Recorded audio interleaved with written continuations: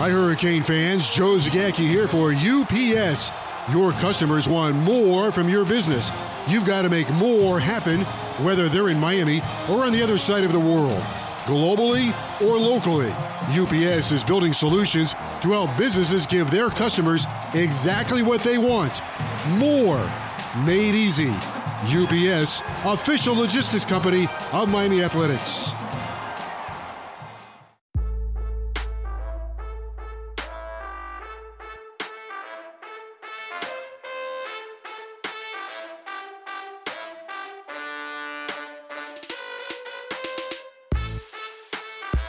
So a very special edition of the Behind the U podcast. We're going to go behind the U from three prominent and very distinguished athletes that have served and given and worn the orange and green for the University of Miami in a very, very distinguished way. They are also being honored this week as Trailblazers, literally Trailblazers. They are being given and awarded the Trailblazer Award in its inaugural year by the University of Miami, which will honor and recognize current and former minority student athletes and others affiliated with athletics who have distinguished themselves as pioneers and game changers in sport and life. And all three of them were the first African-American athletes in their sport. And we will start, of course, ladies first, with Kim Sands, who was the first African-American tennis player at the University of Miami. Kim, welcome, and thank you for taking the time. And more importantly, congratulations on this fine award. Thank you. Thank you so much. It is quite an honor, and I appreciate you guys actually remembering me and recognizing me and these other great athletes and great people. It's an honor to be here. Thank you. Now, this ultimately is a podcast, but Kim is wearing her University of Miami hat. So she's representing her school and her alumni status in a very good way. Next up, Mr. Bellamy, Ray Bellamy, the first African-American football player, and maybe even the first African-American athlete at the University of Miami. Ray, welcome. And again, congratulations. Thank you. I first would like to say hello to my friends, Kim Sands and Will Allen. Will Allen and I go way back, and Kim, I used to watch her walk around campus. It's a pleasure to be a part of this. I thank you guys so much for recognizing that we did a little work around there. It wasn't easy always, but we did a little work. I would say you did a lot of work. A lot of work may not even be sufficient, but we'll leave it at that, sir. Cool. Well, thank you. And you slipped in the third member of this crew, Will Allen. Will played basketball at the University of Miami, also the first African-American athlete to play that sport. Will, Mr. Bellamy introduced you. Will, welcome, congratulations, and thank you for doing this. Well, thanks so very much. Just wanted to say hello to Kim and Ray. Of course, Ray and I know each other very well because in 1967, the two of us, Ray signed before me as a football player, and I later signed in the spring of that year to play basketball, and we got to know each other quite well, like I said before. So it's great to be, and I met Kim a couple of years ago, and it was just wonderful to meet her and hear about all of her accomplishments at the university and all that she gave the university and her commitment and passion for the university. Of course, I think Ray's commitment and passion is legendary in terms of all that he's given to the university. So, and there's a fourth member of this group, the president, who probably was as large a part of this as anyone else, who was no longer with us, but Dr. Henry King Stanford, who I know Ray brought you basically to the school and opened the doors for everyone else. So the four of you are being honored this week with the Trailblazer Award in conjunction with Black History Month. So I will start here, and I will start with Kim, as Ray suggested, and I will follow suit. Kim, do you consider yourself a Trailblazer? Yes, I guess, when you get to college campus and there are less than 3 to 5% people that look like you, and then you're on a tennis team where you're the only one competing at a high level activity, and of course, at an unbelievable academic institution, it was just great. Yes, I feel very honored to have been the first African-American tennis player there for the women's tennis team, and to play basketball, to be a part of that first year that they started women's basketball. I'm an athlete. I grew up in Coconut Grove, and I grew up playing sports every single day of my life. So, getting to a point where I was able to acquire a scholarship to get an education and get to advance my athletic abilities. And the University of Miami was an absolute unbelievable training ground for me to advance my tennis, which went on to play Wimbledon 7 times, in the US Open in New York 10 years, and Paris, Rome, and China. And it was the University of Miami where I actually developed a world-class tennis game. And I'm very grateful, extremely grateful. Ray, I'll let you add on to that. Do you look at yourself, or did you now looking back, can you see yourself as a trailblazer, and do you understand the significance of what was going on at that time? I can say this, you're right. I was blazing the trail. I was blazing the trail from the tomato field to the football field. And so I guess you could definitely say that.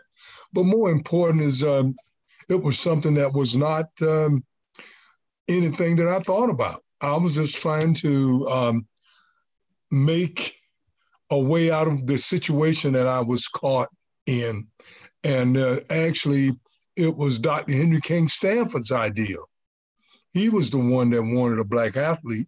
He felt like Black athletes should be there and be a part of what they were doing. So I give him a lot of credit. He was a great man. And then when Willie came, I got the support that I needed from a mental perspective, because he and I became very close, and we did a lot of things together, and we talked to each other a lot. And so I was blazing the trail, but the trail was a very selfish trail, because I was trying like crazy and I'd have to pick tomatoes all my life.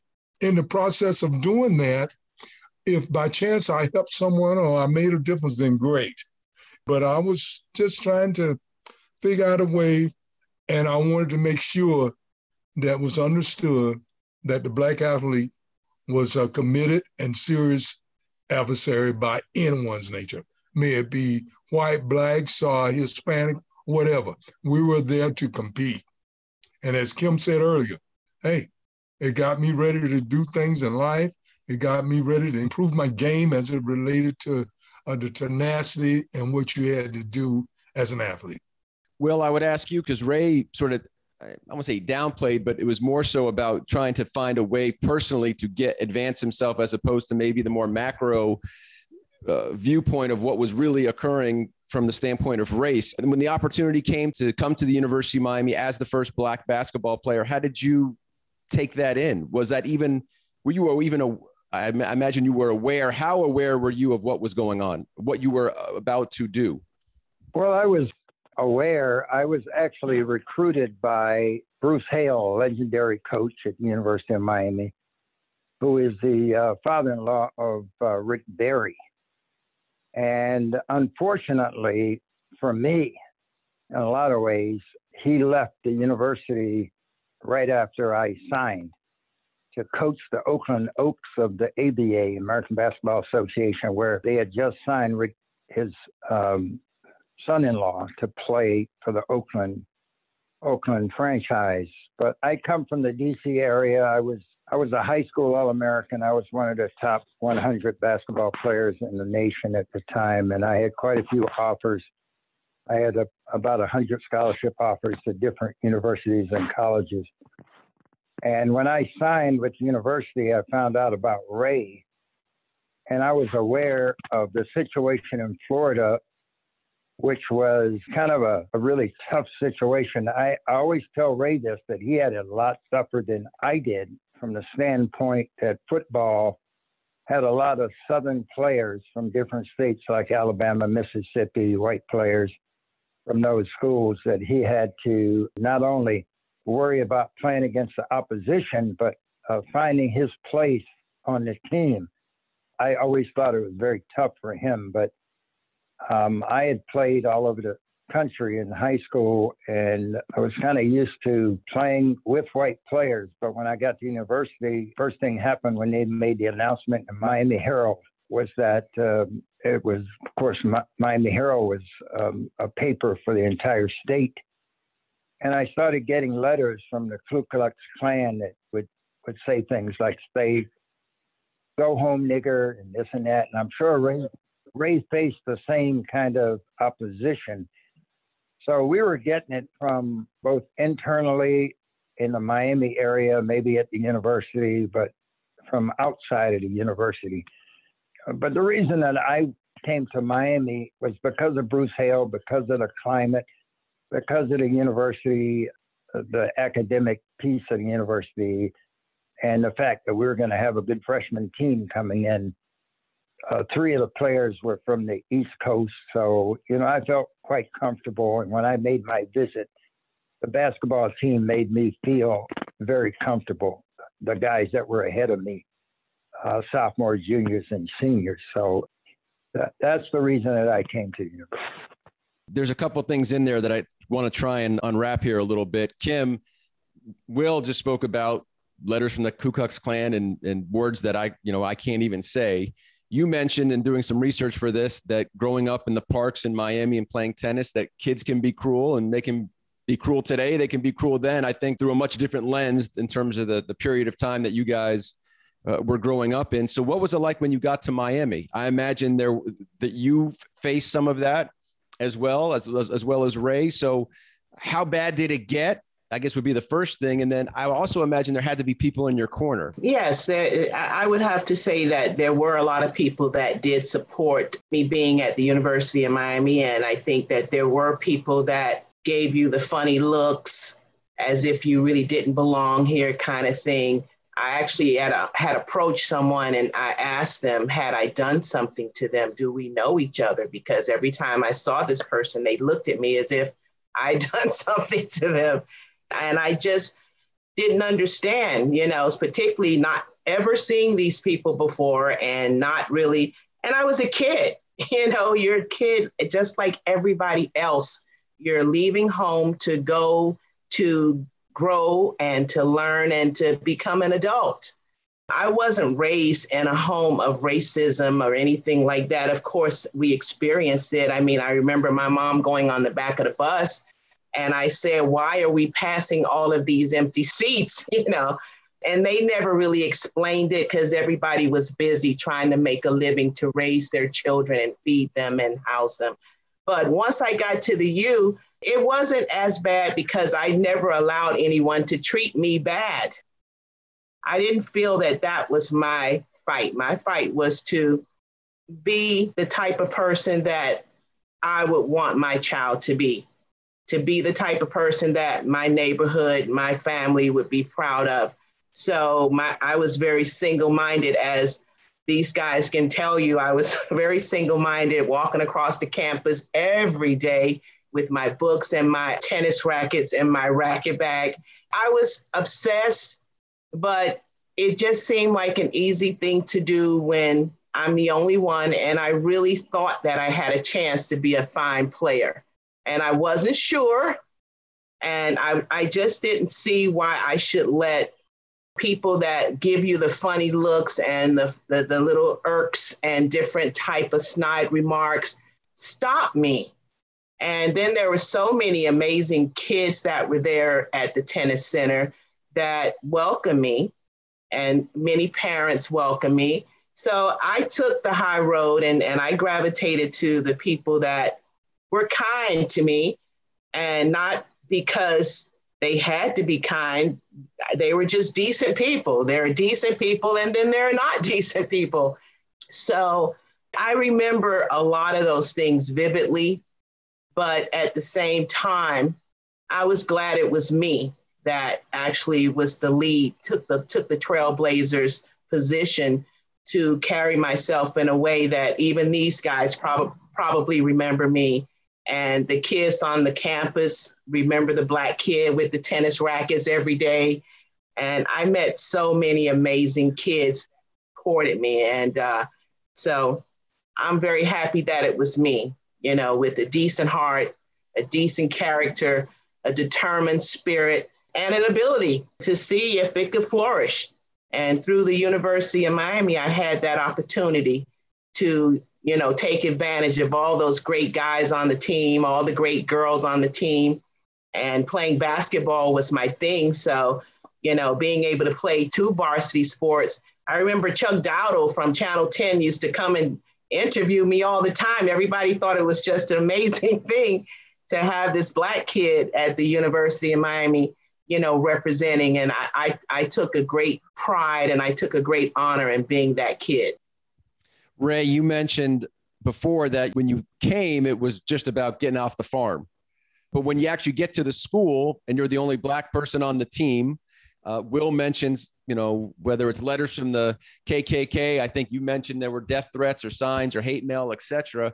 How quickly did that change from I'm trying to go play football to the only Black person on the football team trying to be a good athlete as well as kind of championing that cause?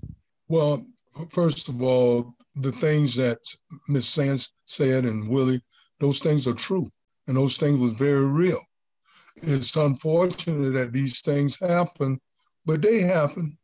And I had guys, as Willie said earlier, I had guys that were on the team that actually tried to hurt me, went out of their way trying to hurt me. And then they would write on my door, Negro, go home. But they spelled it with 2 G's instead of Negro. Okay, so you know, you fill in the blank. And, you know, I had people threaten my life. Just Willie. I got a bunch of those letters that Willie was talking about. Nigga, go home. You're not wanted here. My own teammates, after the play is over, they come and hit me. But my thing was this, very much like Miss Sands. I made up my mind that, you know what? I'm going to play this game on such a high level, it's going to scare them.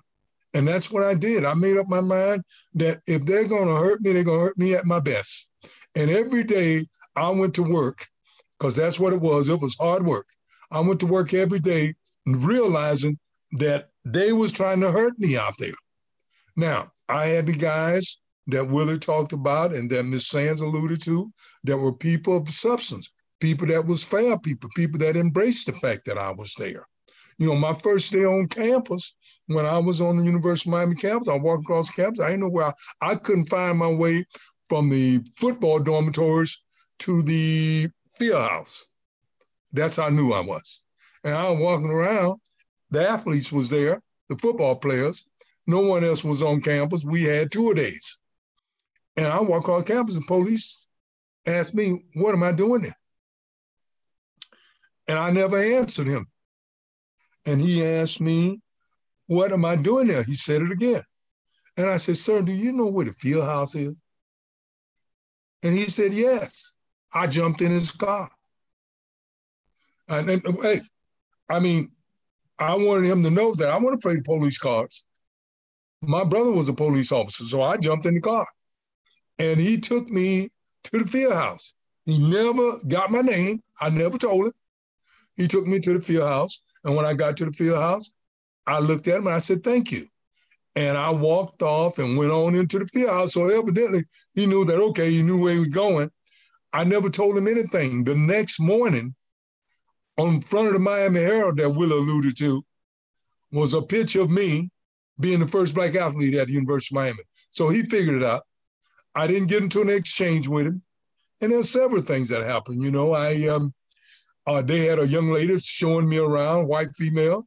They stopped us, took me to jail. I hadn't done anything.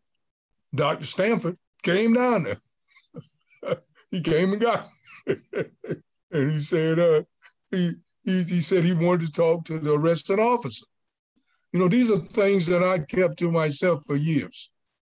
And but Dr. Stanford knew he did it, and a lot of people at the university, in particular, the Board of Trustees, knew he did it. And that's another story. But Dr. Stanford did things that was remarkable. So they got me down in jail for no reason. And I remind you now that I was a freshman and the young lady that was driving me around was a senior. So she was 21. I was going on 18. I went to jail. Dr. Stanford came down in his chauffeur-driven limousine and got me. But he said something, I never heard him speak like that before. And I've never heard him speak like that since that night. He said very clear to them, well, where's the arresting officer? And the lady said, well, Dr. Stanford, if you just sign right here, you can take him. He said, no. He said, you got to understand something. I'm not signing anything and I'm going to take it. So he didn't do nothing.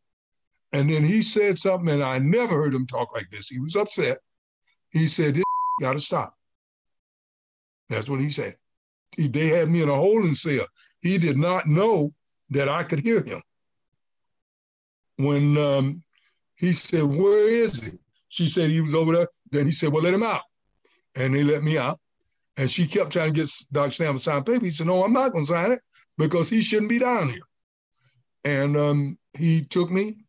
He had a black guy was a chauffeur driving the car. I sat up front with the chauffeur. And I sat up front with the chauffeur because I didn't know what he was thinking. He wasn't happy, and I know that, and I wasn't happy. And then they drove me back to the university, and then he said to me, and this was when I was my freshman year, and he says to me, it was called 960 then, and it's called Stanford Residential College now, but we went through a lot.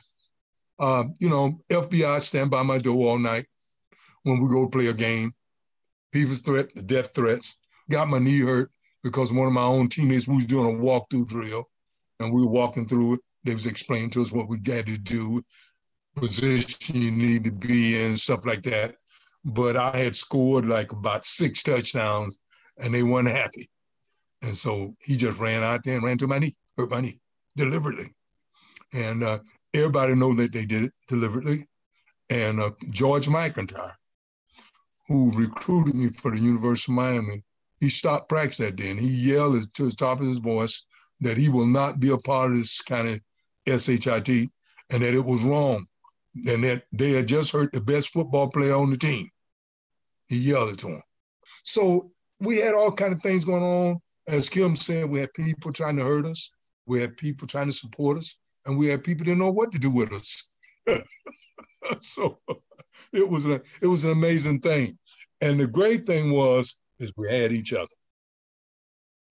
And I tell people, and I'll say it again, the greatest resource that we have in this country is each other. And that's the thing, because it wasn't always easy. Kim, you've been kind of reacting to what Ray has said. It's your turn to respond, because I've seen you drop your head, shake your head. It's like you're looking at yourself back in the mirror from 50 years ago, kind of re-experiencing some things that maybe you had buried, or just hearing them again. It's very emotional. Well, I got there in 1974. So as Ray said, they were older kids. They were older young adults when I got there, and I was 17. It hurts to hear that somebody would hurt him like that, knowing he had a professional career ahead of him. And it broke my spirit to hear that somebody did that to him. He's a kid too. He was a kid like everybody else. And it's like we're sometimes, sadly to say, and we're finding out to this very day that people still act as if there's a human race division, when unity is what makes America her greatest asset on the planet, in my humble opinion. And Ray and Will and all of the kids that played for the University of Miami, Black, white, Asian, they were all kids too. And to have kids actually try to hurt you, and the adults look at another kid as if they're nobody, as if they shouldn't be here, they know that they were wrong. They know that they were wrong. They knew they were wrong. And the times were wrong. It breaks my spirit. I was friends with O.J. Anderson. That was my dearest, dearest friend. And he was an amazing athlete. We used to shoot baskets during my spare time, which I didn't have much, but basketball was my love. I told him, and I'll never forget this, I said to him, "You've broken every record at this university. Please don't hurt yourself your senior year, because you have a chance to go to the pros. Don't let anybody hurt you by mistake, That way you can have a career in the pros." And that kid said to me, "Kim, I'm going to work as hard as I can. I'm going to try to break every single record that I've made, because whatever will happen will be the will of God. And if I never remember any lesson, any class that I learned on that campus, that very day was something that I've taken with me my whole life. That young man, that kid said to me, I'm going to try to work as hard as I can and break every record, because whatever happens is the will of God. That's how I train. Whatever happens, I didn't know anything about Wimbledon or the US Open. I didn't know anything. I just knew that I thought I could serve better, that I could hit the ball better, that I could focus better, that I might have a chance on the circuit. And it wasn't whether I was Black or white or anything of that nature. It was the fact that O.J. Anderson was quite a man and quite a leader. And these Black athletes that I saw and the white athletes that I saw, everybody had to work hard to get where they were. Nobody gave the number one player on the men's team a walk in the park. They had to practice to get that good. The top girls, they were great players, but they didn't have to go through the strife and the looks and the snide remarks and the comments and all the different things, which really gets in the way. It don't stop you. Not everybody. It doesn't stop everybody. Some people cannot take it. Some people cannot take the criticisms and the pointing and the remarks, but these guys are like the real deal, and I feel honored to be in the company of real deal human beings, not just athletes, not just academic scholars like these guys are. Like, I tried to get my degree and ended up with President Stanford's Who's Who among college kids and stuff like that. I was just an ordinary kid like the rest of them, and people tried to make us think that we weren't a part of something that we deserve to be there. And I'm just glad that I was strong enough, smart enough, and confident enough, like these guys, to hang in there and grind and study and walk tall and have a great smile and be confident. Because when people see that you're confident, the noise stops. It slows down. It may not stop completely, but it really slows down. Because when you ain't scared, then what's next? You're going to hurt them like they did Ray? You can't hurt everybody. Thank you, God. And I was just listening to his story. And as Ray was saying, that's why I was kind of rocking and rolling with everything that came out of his mouth, because it's real. And we thank all of those people before us, all the hidden figures that were left out that would have inspired us even more. In 67, 74, 80, we would be a lot further along as far as a human race had people not hid the people who came before us that were outstanding human beings and had something to offer all kids, Black, white, Asian, Hispanics, all kinds of people, male, female, all kinds of people. But when they hide you and they hurt you and they snide you and they snub you, it is absolutely not a good deal. And the University of Miami, I don't believe, stands for none of that. I thank concurrently Dr. Henry King Stanford for helping me as well, and everybody else that came after. I'm grateful. My family's grateful. Well, the basketball team is inherently a smaller unit than a football team, or similar to the tennis team. You mentioned the letters from the KKK, but what was your interaction internally with your teammates? Well, internally, I really didn't have any problems because many of our players were from the North, and they had interaction with Black players. Basketball is a little bit different.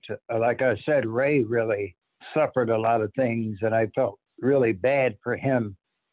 And I'm glad we were close and that we could talk sometimes, and I could find out, especially when we went to the training table, where football players and basketball players, I think one tennis player and one baseball player were on scholarship at that time, could go to the training table. So I noticed that a lot of football players were not real friendly to Ray, so I felt bad for him that he had to go through that. But I was fortunate that I had teammates that supported me. I also hooked up with Zeta Beta Tau fraternity, and I hung out with those guys. I was pledging for the fraternity. And to this day, I've got friends my age at 72 from GBT, and every basketball player that's still alive, we've lost a couple guys over the years. We're friends. As a matter of fact, I spoke to one of my teammates today. So it makes me feel good every time I get an opportunity to talk to my teammates, to talk to Ray. Meeting Kim just makes me feel very warm. And the fact that we were really trailblazers. And like I said before, I don't think we would have been, of the three of us, if we weren't tremendous athletes to begin with. But we had to work hard, and we had a lot of obstacles to overcome. We jumped a lot of hurdles. And it really angers me when I hear that any University of Miami athlete gets in trouble, because I don't think most of the athletes at the university really know our story. They have no idea. And we've had some tremendous athletes since the time that we were there, some Hall of Famers. But I don't think they know anything about our story and what we did at the university. So this gives us an opportunity, this podcast, which we're doing for Black History Month with us. Hopefully some of them will get an opportunity to listen to some of the stories of how we blazed the trail for them. And we did it under adverse conditions that they don't have to deal with today. I'm not saying that they don't have to deal with issues, but they don't have to deal with the issues that we had to deal with. You have to keep in mind also, Willie, one of the things that stands out is like the Vietnam War. Yes. Okay. Selma, Alabama. Yes. All those things. We had to deal with all of that and still maintain our sanity and do what we need to do. The country at the time was hating Muhammad Ali. He was Cassius Clay. Yeah. It was all kind of things going on that we had to deal with, not just in school now. We're advocating and we're fighting for more blacks on campus. We're fighting for more black administrators. We're fighting for more black faculty. And that's not easy. And then I have a relationship with Dr. Stanford, and now my friend is my adversary. Hey, Ray, a lot of people don't even realize that Ray Bellamy was the student body president at the University of Miami. So that's something a lot of folks don't even know, that he had gone from, like he said, the tomato field to the student body president in a mere 4 years. And the fact that our freshman year in 1967, there were only 15 black students at the University of Miami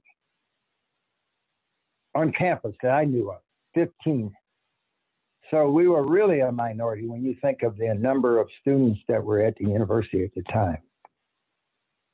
And as I look at the university now, it's one of the more diverse universities in the country. So that makes me feel good. I'm sure it makes Kim and Ray feel good as well, that we kind of blaze that trail for all of those minority students that are at the university today. It does make me feel great. Every time I see you, Will, it's always an honor. And I remember you when I was a freshman, and I remember Ray and all those great players, and so many stories to tell, and so many quiet moments to just forge ahead and do what you're there to do, and be grateful that it worked out in a way that so many other African-American children, young kids were able to follow you guys. When I became the head coach, and Sam Jankovich actually brought me in the first week, me and Rodney Price for the track program, and the basketball coach. Also, he brought 3 Black head coaches in the same week. And I guess University of Miami has always been trying to, do the right thing by kids, and parents. Because when you help the child, you're helping the parents and you're helping the families. And that's what the University of Miami did for me. And I felt it was my responsibility, since I was the first one to, do right by all the efforts that Isabel Hutchison, who was the athletic director at the time, who recruited me and knew that I was a basketball standout. I wasn't quite the tennis standout, but my game was really blossoming. And she thought she had a dual sport kid, varsity kid, which she did, and a serious student. So I was a student athlete. I didn't just come to play ball. I came to lead with a degree, and so that other kids could follow suit. And I met so many great white kids and Asian kids and great professors. I'm just really, really grateful to, like I said, to have been that kid, to be able to stand up to that time, the early 70s, and to be able to flourish because of the University of Miami, in spite of the past of the University of Miami, be a part of the future of what was good, what was coming to, Suntan U. And I absolutely loved it. And I loved it being on campus with all those other great athletes, the divers, the swimmers, the baseball coaches and players. And I was in my element, whether they wanted me or not. And I took the ball and ran with it and tried to have a positive attitude. And even when I became the coach, try to have a positive attitude, because everybody wasn't, so to speak, down with that. And I enjoyed it immensely, 8 years. And Sam Jankovich was another amazing quality University of Miami administrator, just like Henry King Stanford and Tad Foote and so many other great people that supports what's right, what's good, what the future is going to hold, in spite of people trying to hold kids back. The future belongs to the children and the kids, just like you, sir, just like your children, just like our children and our grandchildren. The future belongs to them. And as sadly to say, people who try to stop the future are doomed to fail, because God made the world for everyone, and the University of Miami opened her doors for us, and we flourished and we thrived. And these guys are successful to this very day. You can listen how they speak. I'm just in like, awesome company. And I just thank you guys for watching me and believing in me and seeing my journey, because they probably know more about me than I know about me on that campus, because they were older kids and they did see me. The white kids saw me and the press saw me. So I hope someday to be inducted into the University of Miami Hall of Fame. And because it was an honor, and because of the University of Miami, I excelled. It is because of her. Kim, I just want to say this. I have no doubt that day is coming, and I agree. I think that you should be. But there's several things that I think we need to look at. And I think I like what Kim said, and I like what Willie said there. And I just want to just lay some things out for you. The University of Miami is a private, independent institution and never, ever took our taxpayers' money, but did the right thing. The University of Miami was the first to assign Blacks and females scholarship. As a matter of fact, for those who don't know, in modern time, our first national championship team was won by our female swim team. So the University of Miami do what's right when ain't nobody watching. That's what I think of when I think of University of Miami. Willie Allen, Kim Sands, and so many other legendary players that came there, they were determined not to fail. Probably the worst athlete out of all of us is me. These guys was great, did unbelievable things, and my hat's off to them because I happened to be timing at the right place at the right time. That's what happened here. And when I came through, everybody wanted to change the transition. It wasn't just a Ray Bellamy thing. It was a University of Miami thing. It was a national thing. It was something that everybody wanted to see happen. And it was time. And the man that did it is Dr. Henry King Stanford. And he stood, what I saw this man do? We was demonstrating to get more Black faculty and more Black administrators. And Dr. Henry King Stanford told the man at the bookstore to give, not to sell it to him, to give them the poster board to pick it. And I was like, hey, he turns around and he calls me up and he says, Ray says, I'm going to have the Black students arrested. And I said, you're going to have them arrested. He said, I cannot let them interrupt the university and the function of the university. So I'm going to have them arrested. And I said, okay. He said, I'm going to have them arrested, Ray, even if I have to bail them out. Okay. And he did that. He had them arrested. And guess what he did? He bailed them out. He called me up and asked me, was I going to bail them out? And I told him, no, you said you were going to bail them out. And he bailed them out. Now, it don't come no better than that. Henry King Stanford was a visionary. And Kim Sands, Ray Bellamy, Will Allen, we stand on the shoulders of a man that didn't see color and refused. And he taught not us, not just us, he taught other people that was on his staff that practiced bigotry, he taught them too. And I'm grateful to him, Ray. I just love your eloquence and the way you speak and think is amazing. And Will, you guys are like so super. And at the same time, we're just ordinary people too, just like you, young man. And there was an awful time that our parents had to go to the back of the bus. If you can actually believe that, there was a time when they did awful things and the systemic racism, if you can believe that. When you look at something like Hidden Figures and the guy at NASA says, we don't do racism here. Everybody's pee is the same color.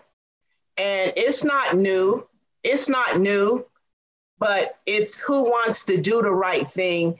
And so there's a time where people have to recognize that it was time, which is what Henry King Stanford recognized. The time is now.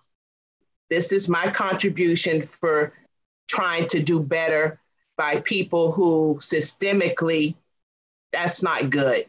It wasn't right. It wasn't good. It's not right to this very day. We all put our pants on one leg at a time.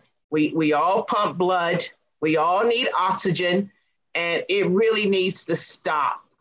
And we're still here trying to almost defend ourselves constantly for what? And people know better.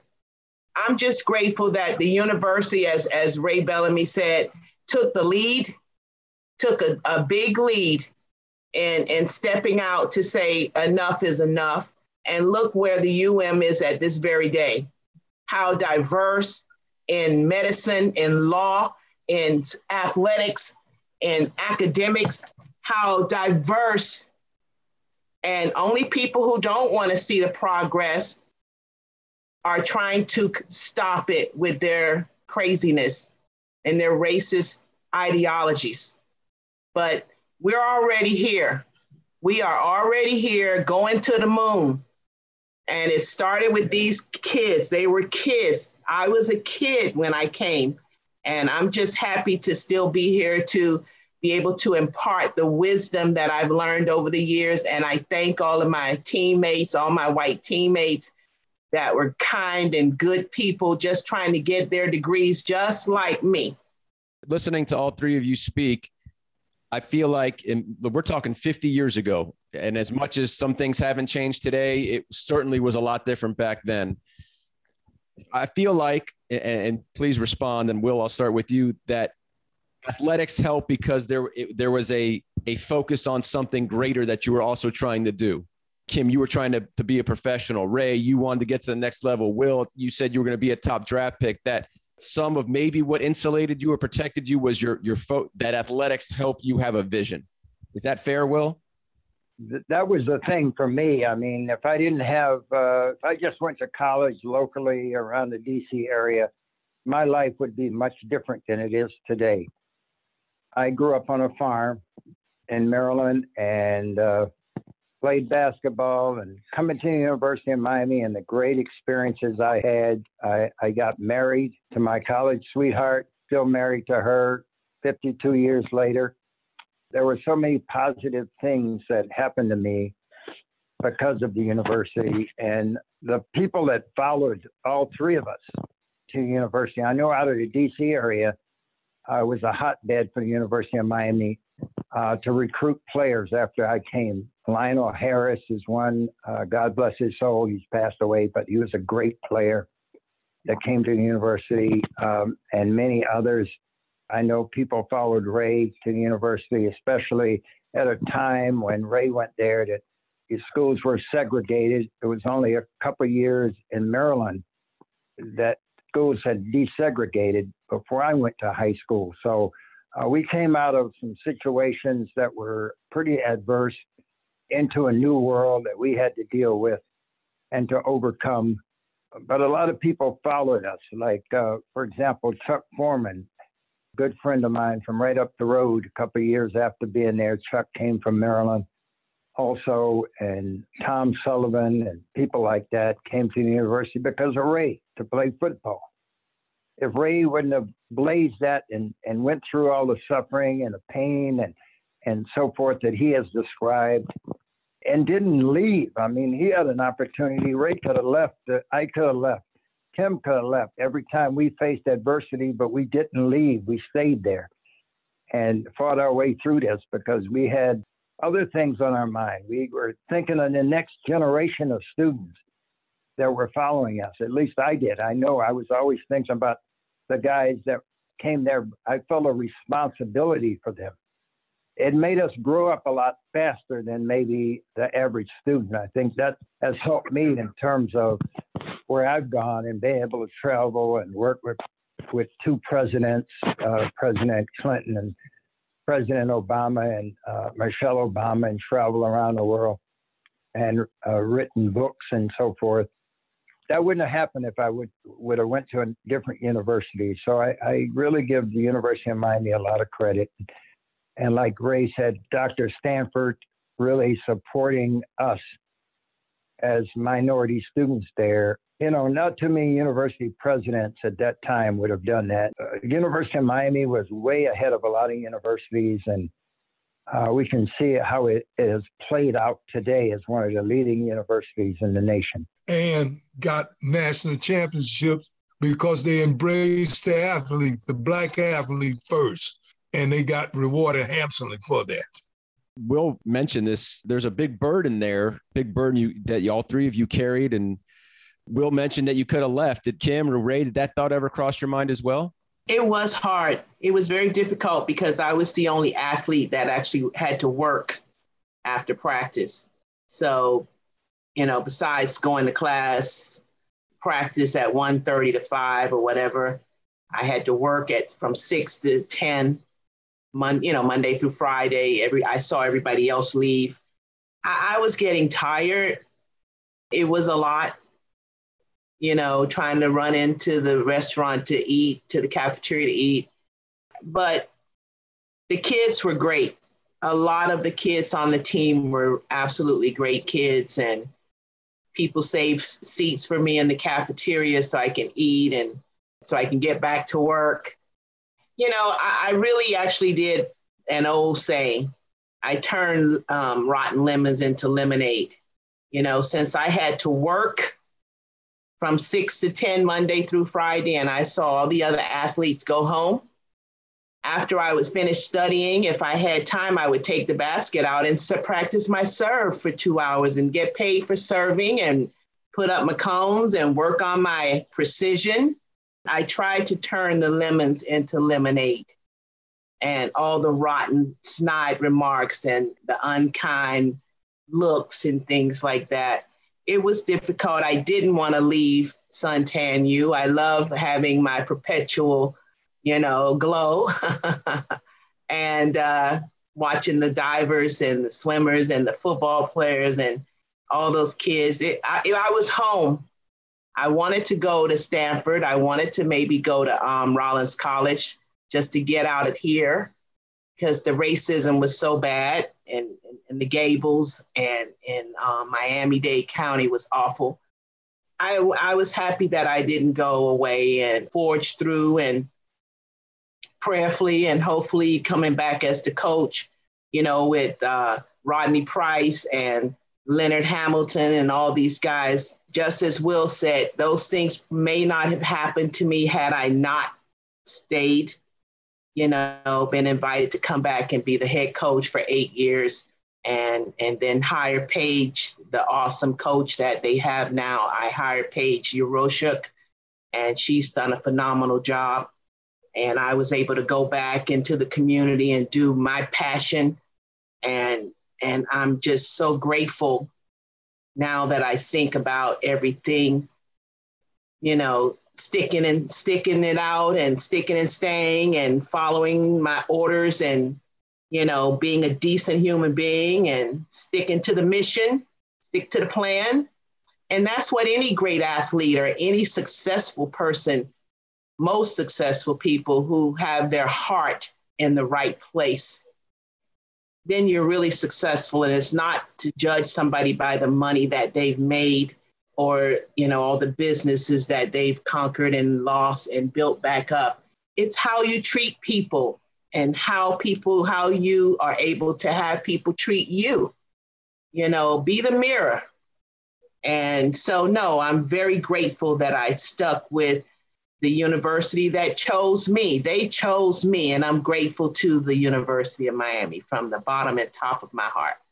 Ray, President Stanford, he tapped you for breaking the color barrier. And as I asked the other two, did it ever cross your mind to go? Well, I'm a different kind of character. I never factor in failure, and to leave would be to fail. And I never factor in that. That was not an option. I was not going to leave because if I leave, they win. When you're an athlete, the name of the game is win. And I came there to win it, not to be in it. I came to win it. And that was my attitude. Where I was going to go if I left. I wasn't going to no other school. My family could not afford. The school that I wanted to go to was Southern California. When I went out there as a recruit, I met O.J. Simpson. He was coming from the junior college, and I was coming from high school. Okay, my family was migrant workers. They couldn't afford to fly to California. If I went out to California, I would meet my family once a year. I'd probably see my mom and dad. I had a school that was playing a tremendous schedule, that had a commitment to what was fair, and wanted me to be a part of their program. And when I made the decision, I had, just like Willie was saying, all these different schools I had, I was going visiting, making trips and doing things. I had to make up my mind that I was going to go where I could stay. I didn't want to go up north because it was cold. I wanted to be in a place where my family could get to me. My mom and my dad, they could drive to see me play football in 3.5 hours. That's how far they were away. So never factoring failure. Then I had a guy that once lived that was a tremendous man. His name was Walt Kaczewski. And we was having some issues. I had gotten into a physical altercation with one of the quarterbacks on the team. He was wrong. He gonna make me go to the back of the line. And ironically, when we started this Zoom session, you're not gonna believe this, but my freshman quarterback, Lou Pytel, called me on the heels of what Willie was saying about the relationship they built. I said, Lou, I'm on a Zoom meeting right now. Can I call you back? He said, call me tomorrow. I'm going to bed. But the thing is like there was a man named Walt Krzyzewski that he coached Ted Henrys, the defensive end and defensive tackles. And I was having these issues and got into a physical altercation because he's going to make me go to the back of the line. And I told him that wasn't happening, that I came through the door before him and I will eat before him. And he kept doing things, and then finally he put his hand on my nose. Well, that was too close. It was time to show him that he's not to put his hands on me. So we got into it. I never forget, after they had a big meeting, after we had an altercation, I did him up. I was going to do him good. I would have done him better, but they put me off him. And when they put me off him, I lost my appetite and I ran out of there. I didn't eat that night. The next day we had a meeting. The head coach, Charlie Tate, good man, all of us, we had a meeting. They was talking about what occurred in the training table. And I said, nothing. I was just sitting there. And they was talking about, well, this happened, this happened. And so Charlie said to me, Ray, you didn't say anything. And I said, there's nothing to say. I said, I just want everybody in this room to know that if you put your hands on me, you will be accountable to me. And as long as you don't touch me, I don't care what you say, don't put your hands on me. And I don't need for us to stay in here talking about it. We can go out to practice. That's what I said. And the coach said, well, let's go to practice. And we left and went to practice. I want to kind of finish here, which is all of you are doing good things now in your life. And I don't know how I can make this come full circle, but how much of what you experienced at UM is intertwined to what you're currently doing now? And Will, I'll start with you. It gave me a lot of confidence as a leader. I think we're all three of us are strong leaders, but it kind of built my leadership skills, being a captain of the team, playing at a high level, having to be more mature because I was married in college, and just having those experiences that I had and coming from a strong family back in Maryland, a farm family. So I had these strong values coming to university, and that the university just helped me build on those values that I already had from my parents. So I think that helps me today as I go all over the world talking to people and, having the opportunities that I've been given. I've been really blessed to have the opportunities, and that would have never happened, I don't think, if I went to any other school or a larger school, because I had schools that I could have gone to that had 45, 50,000 students, like University of Indiana was one of my last choices to go to college, and kind of too big of schools for me. And I'm glad I came to the university because I was able to meet people like Ray, who had strong character, who had just tremendous people outside of our sports, just to be able to have some fun, meet some people and have some fun in an environment that was at the time challenging, but at the same time, we had the war going on, like Ray was saying. We had all kinds of civil rights stuff going on at the time. But being able to have a core group of a few people that had always had your back at the university, and having a strong president like Dr. Stanford. I think if we were at any other university, I don't think the university president would have taken a personal time for us, Ray and I, when we were there from 67 to 71. I know Kim came a little later, but I think she still had that same kind of support from the administration, that we had, and the coaches and so forth. The coaches were great. At the time that I was there, I got to know all the coaches, from football to basketball to baseball, who were always very kind to, I think, Ray and I at that time. I always had great experiences with all the coaches that were there. They kind of respected us. Kim, tennis has been a huge part of your life. I was reading back when you were growing up, there were only certain times that you could play. How much now that you get to teach and give and impart back, how much of that is kind of weaves its way back to being at UM? You're right. Tennis was very kind of creepy in the beginning years.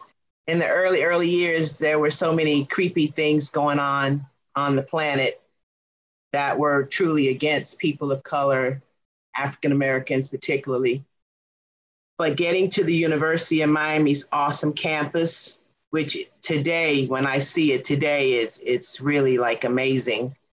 I'm really proud of her and the progress that we all have been a part of, trailblazing, and to see all the other kids, just as students come across the grounds the way they do. I've gone to the campus and I watched the kids, and I'm proud of all the college kids that choose the University of Miami because they made a good call. They made a good judgment in choosing the U. And when I worked for the University of Miami as the coach, when I worked for the city of Miami for 23 years as a park manager, my basic training with getting ready for the workforce, because the clapping does stop eventually. The clapping stops when you're not a pro tennis player, fortunate enough to play Wimbledon all those years and make that flight to Australia 4 years where I was ready to open the plane. It was 21 hours from Miami. You know, being that fortunate to be able to be out on that circuit with so many great players, Martina, Celis, Gabby, Chrissy Everett, everybody, Zena Garrison. UM gave me the courage to know that I belonged out there, number one. University of Miami gave me the courage. I was raised on an amazing, pristine campus in 1974 to 78. It was amazing. It was beautiful. And I took that with me everywhere that I went. Being able to stand tall and be one of the few women's tennis players with a college degree on that circuit was another plus that I a feather in my cap. I pride myself in having my degree when many of the other pros didn't have a college degree. And I was on a campus like the University of Miami. Getting to the city for all those years and working with so many children and families was amazing. And having that same mindset to speak to people decently, carry yourself a certain way, as if you were on the campus at the University of Miami, you're a new person. This is a new career. This is another new career. You take those same values, you take those same experiences that you learn, the good, the bad, the ugly, and you make it work. And you do good by people. When I teach tennis today, I'm not teaching now because of the COVID virus, the pandemic, but I have 2 club owners that are really trying to recruit me to come and teach. And I hope to soon when everything clears. But to take that same professionalism, that same excellence, that same desire, I took it for me. I try to impart that, live vicariously through the children and the families that I work with to hopefully have those same type of characteristics, because you can go anywhere once you have those type of characteristics. And so the University of Miami built me to have a lifetime of grace and decency and gratitude for my scholarship. I'm really grateful to the University of Miami once again. Ray, you're an advisor, right, at Florida A&M? Yes. How much did what you go through, you experience, how much does that shape you as you give advice to young, predominantly Black students? I learned so much about people being at the University of Miami, diversity. When I came to University of Miami, in my community, which I grew up in, the neighborhood, we didn't single out Jewish people and Baptist people and Catholic people. We was people. I never knew all those things, and then the Middle East issues and all those things. By the time I left the University of Miami, the education that I got in the classroom was not as serious as the education I got outside the classroom. I need both. And to have that kind of connection with all of it was amazing. I come in contact with kids every day. I guess they don't really think I went to college. And then some of them think that I was born with a suit on. I had tie and around my neck all the time. But that certainly was not the case. And it was something that, yeah, it took me full circles because all the things that I did, now I learned a lot from high school. And all the things that I did in high school, I came to University of Miami and duplicated. See, a lot of people don't know this, but when I was in high school, I was president of the student body. I was captain of the football team. I was president of the National Honor Society. And when I came to University of Miami, I duplicated those things, but the University of Miami generated an environment for me to have an opportunity to do those things. Let me tell you, the University of Miami is amazing, just amazing. And I want to say that King Stanford set the bar so high that it's hard for someone to step up there now and do it in a way different. Because you had to hit the ground running when you was at the University of Miami, because University of Miami is a private independent institution, and they got to go out and they got to raise money, and they got to get resources to continue to thrive. And that's why I say hats off, as Kim said, and Willie, to the University of Miami, to his leadership, but more importantly, thanks to the student body, thanks to the people that were there when I was there. Even the ones that did ugly, thank you, because I learned something from that. And I appreciate everything that transpired in the process of me pursuing my education and trying to make sure that I didn't go back to the tomato field in Orange Grove. So in conclusion, we're going to take this whole podcast full circle because I asked you all at the beginning, do you consider yourself trailblazers? Now that you've had a chance to share your stories and maybe reflect somewhat, or, maybe look inside a little bit, although I'm sure you've lived this, every day of your life, the fact that the three of you, and along with Dr. Stanford, have been designated as the initial recipients of the Trailblazer Award at your alma mater, at the school you take so much pride in, when you were told, as you've discussed this, how much does it mean? It means a lot. It means a great, great deal. It's awesome. Will Allen, what does it mean to you? It's a tremendous honor. I look at it as a tremendous honor that's come from a university. Over the years, I've had the opportunity to get a lot of honors, but this one is at the very top because it's coming from the University of Miami, where I really started my career in the real world. Like Kim was saying, we were just young kids coming into a very scary situation. Anytime you step on a college campus as a 17, 18-year-old, it's a scary experience. And the university helped me personally in my life to the things that I've achieved. Like I said earlier, I wouldn't have achieved any of those things. So this very wonderful award is very meaningful to me, and it's probably the number one award that I've ever gotten. So thank you very much, University of Miami, for even thinking of me that I deserve this honor. And Ray, we'll finish with you, the significance when you were told. Got my heart pumping fast, adrenaline flowing. It was a wonderful thing. When I went there, I had no idea that one day someone was paying attention. The University of Miami was paying attention. Somebody was actually paying attention to what we were doing. Thank God. I just know that in the process of doing what I did, it was work.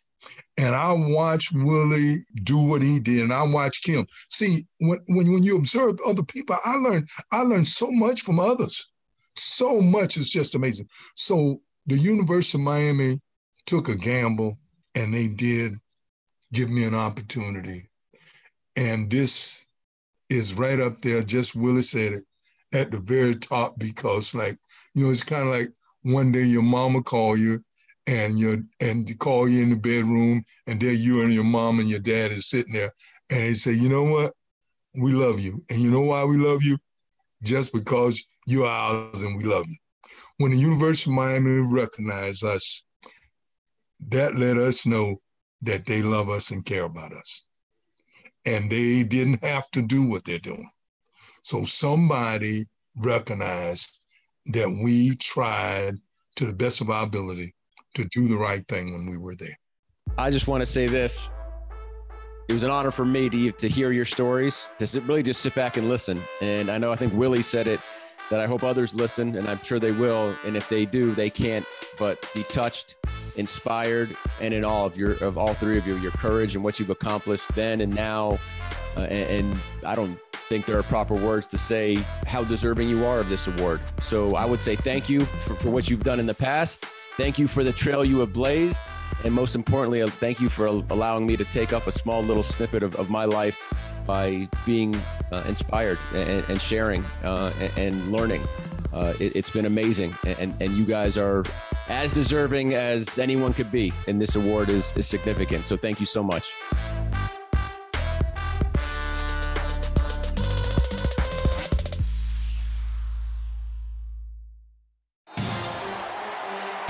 Hi, Hurricane fans. Joe Zagacki here for UPS. Your customers want more from your business. You've got to make more happen, whether they're in Miami or on the other side of the world. Globally or locally, UPS is building solutions to help businesses give their customers exactly what they want. More made easy. UPS, official logistics company of Miami Athletics.